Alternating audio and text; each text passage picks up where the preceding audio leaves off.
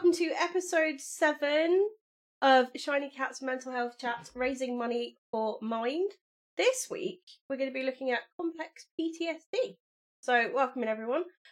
Just a disclaimer before I start, obviously these are just discussion podcasts. They're not supposed to be used for sort of, your own diagnosis. They can be helpful to start a conversation, but obviously if you're affected by anything we discussed today, as always, please go and seek the help or advice from a professional. If afterwards you feel that someone of this is, rung a bit too true to home or whatever. Okay, so why I do these podcasts? Well, for over a decade I have taught psychology, and I just think it's really important that we normalise and chat about everything that can possibly happen. Obviously, we're doing the A to Z of mental health, and this is episode 7, and we've still got 29 more episodes to go. So there's a lot to get through. Since the last podcast, we're pretty much settled in our new house now. It's my birthday in a couple of days.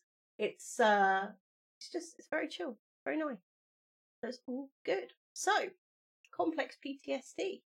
And there's people in the chat today who also are familiar with the topic, so brilliant. If at any point you want to chat and share, please feel free. So, complex PTSD may be diagnosed in adults or children who have experienced trauma, especially at a young age, and these things may have included violence, neglect, or abuse, which is obviously horrible. You've also got a lot of people, service personnel in particular, who end up coming back with quite complex PTSD when they've served overseas, or in a Netflix documentary I was watching yesterday about when, the Capitol building was stormed. There were quite a few police officers with PTSD as a result of that happening as well. So, what can cause PTSD? There basically is anything that is particularly traumatic, but can vary from person to person. So anything that's sort of different, life-threatening, any sort of major life event like that. Some of the examples that are normally given are things, like being in a car crash, being assaulted, harassed, bullied, especially anything like that. Transphobia, being kidnapped or held hostage. And I was like, wow, obviously there's a lot of complex things that can happen around that. Any sort of extreme violence, so those, like we said, those in the military, or if you ever get caught up in a terror attack, something like that. Jobs where you see distressing things can actually give you PTSD. So emergency services, and also possibly, just frontline workers for any sort of major disaster. There's also the pandemic has been not helpful for a lot of people because you sort of have survivor's guilt, and there's a whole thing. And that's also something that's come up more. We are going to look at well-being and coronavirus in a future episode. You might also have PTSD after a traumatic birth experience, or losing someone close to you, or being diagnosed with a life-threatening condition. Like, it's just it is, and as the chat is saying, it's not just physical stuff. Emotional neglect can also contribute, and I think that's a lot of things. Like, it's what's been your trauma that leads you to your complex PTSD. That's not to say that everyone with trauma develops anything to do with PTSD, but those that do, it's all about their personal experience, which is why actually the treatment of PTSD can be quite complex, because it's so different person to person. Complex PTSD is thought to be way more severe if the traumatic events that happened in your early life, if your trauma was caused by someone that you cared about, or someone that you knew for a long time, or that you were alone during the trauma, or if you're still having to have any sort of contact with someone who caused you trauma. So that can happen a lot in abuse cases where the person who perpetrated the abuse is still around. It also may take years after the event has happened to develop PTSD. Obviously, there's a lot with child development and repression and things that lead adults to develop PTSD when they're older, and not necessarily know why. And obviously, adults with PTSD may actually find it really hard to trust people and feel separated from others. It's a huge thing, really, because it's such a personal thing, and then it also makes you sound like you're very, very alone with it as well.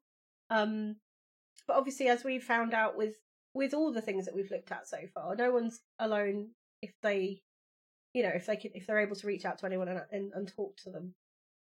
Obviously, we won't always know what it feels like. I know this one was quite hard to research because I don't have any real personal experience with PTSD, but my partner does. And it was really interesting seeing where it had come from and what it developed into, especially as it was like a young experience with quite extreme bullying, which led to a lot of different coping strategies as an adult. Obviously, there are other things like, friends have got PTSD when they've lost a parent and stuff. It's a really quite very personal thing. Complex PTSD sets itself aside, so it might be complex PTSD like CPTSD or CPTSD. You might find that you have PTSD along with additional symptoms. So it is thought to be more complex PTSD if you have difficulty regulating your emotions, if you're angry or distrustful towards the world, or if you have constant feelings of hopelessness, if you feel you're permanently damaged or worthless, which I just hope no one ever feels like that. No, I don't like that. Everyone's worthy. They're just, feeling if you're completely different to other people, feeling like no one can understand what happens to you, avoiding friendships and relationships, and then dissociative symptoms as well, such as derealization or depersonalization, where you kind of slip out of a persona, and then when you're back to sort of being you don't really kind of know, like, you haven't done anything bad, but you've checked out a bit. And then you also get physical symptoms as well, like headaches, dizziness, chest pain, stomach aches, and because obviously stress can also always manifest itself in the physical ways. Because I know when I struggle with stress, mine always manifests itself in my IBS. And also, just because you don't remember your trauma doesn't invalidate it. Exactly. Brilliant point. There's a lot, like I said, especially if you've experienced your PTSD at a younger age, it's a lot more likely that you will be fuzzy about the details as to what's happened, because it's a protective sort of impulse to just be like, no, I block that out.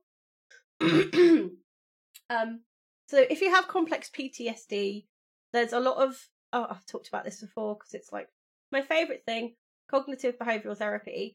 There's also something called eye movement desensitization and reprocessing, which is a bit of a mouthful. So it's EMDR for short. And it's basically structured therapy where you have to focus on the trauma memory while also making eye movements, which is associated with a reduction of visibleness. So you're having to concentrate on moving your eyes and stuff as you're retelling the story, and it's supposed to help disassociate you bit by bit, because it's less vivid because you're having to do something else at the same time. It's quite an interesting one, because obviously the more you talk about something, the more you normalise it anyway, but then if you pair it off with something else, it is very interesting. People complex PTSD find it really difficult to trust people, so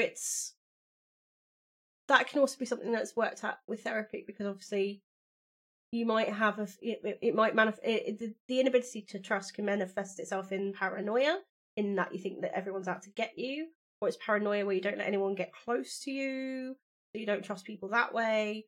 You don't let anyone in, you don't have any friends, all that kind of thing. Or if you do have friends, you're always worried they're going to stab you in the back or something's going to happen.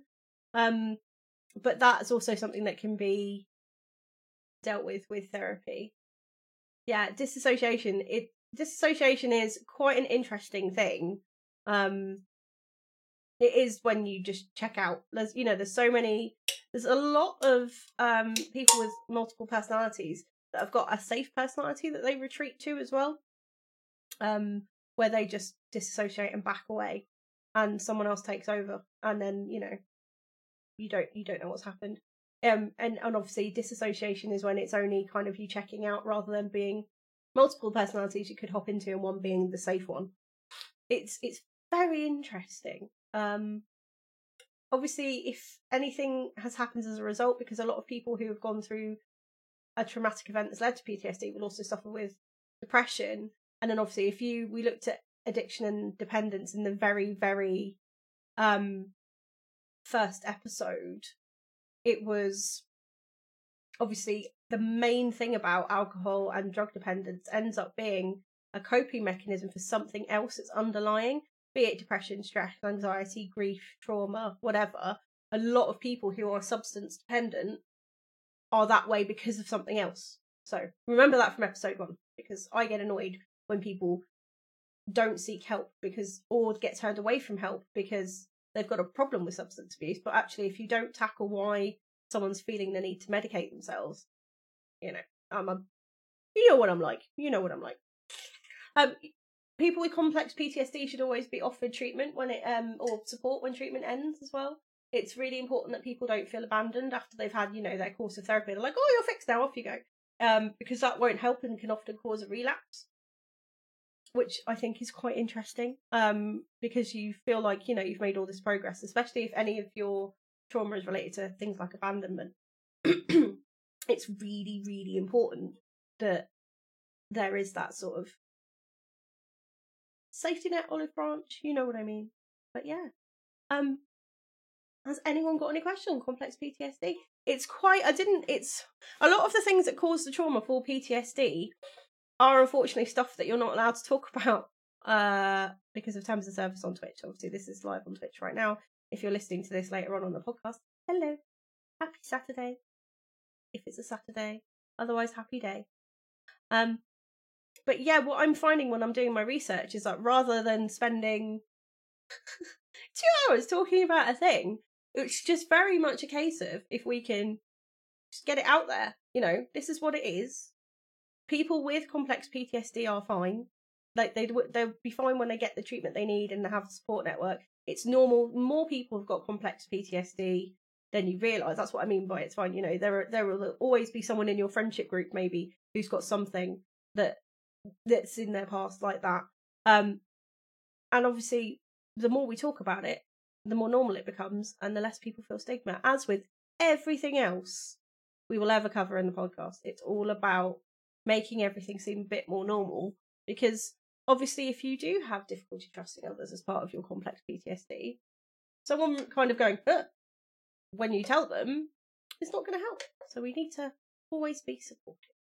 There we go. That was complex PTSD.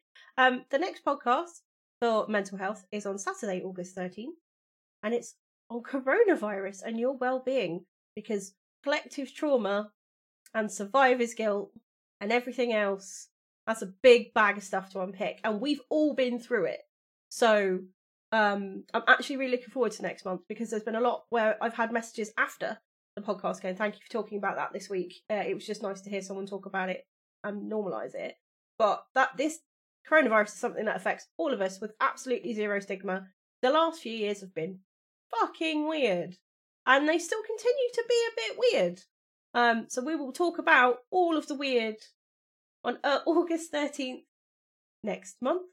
Probably around 2-3 UK time. You know what I'm like. Nice and chill.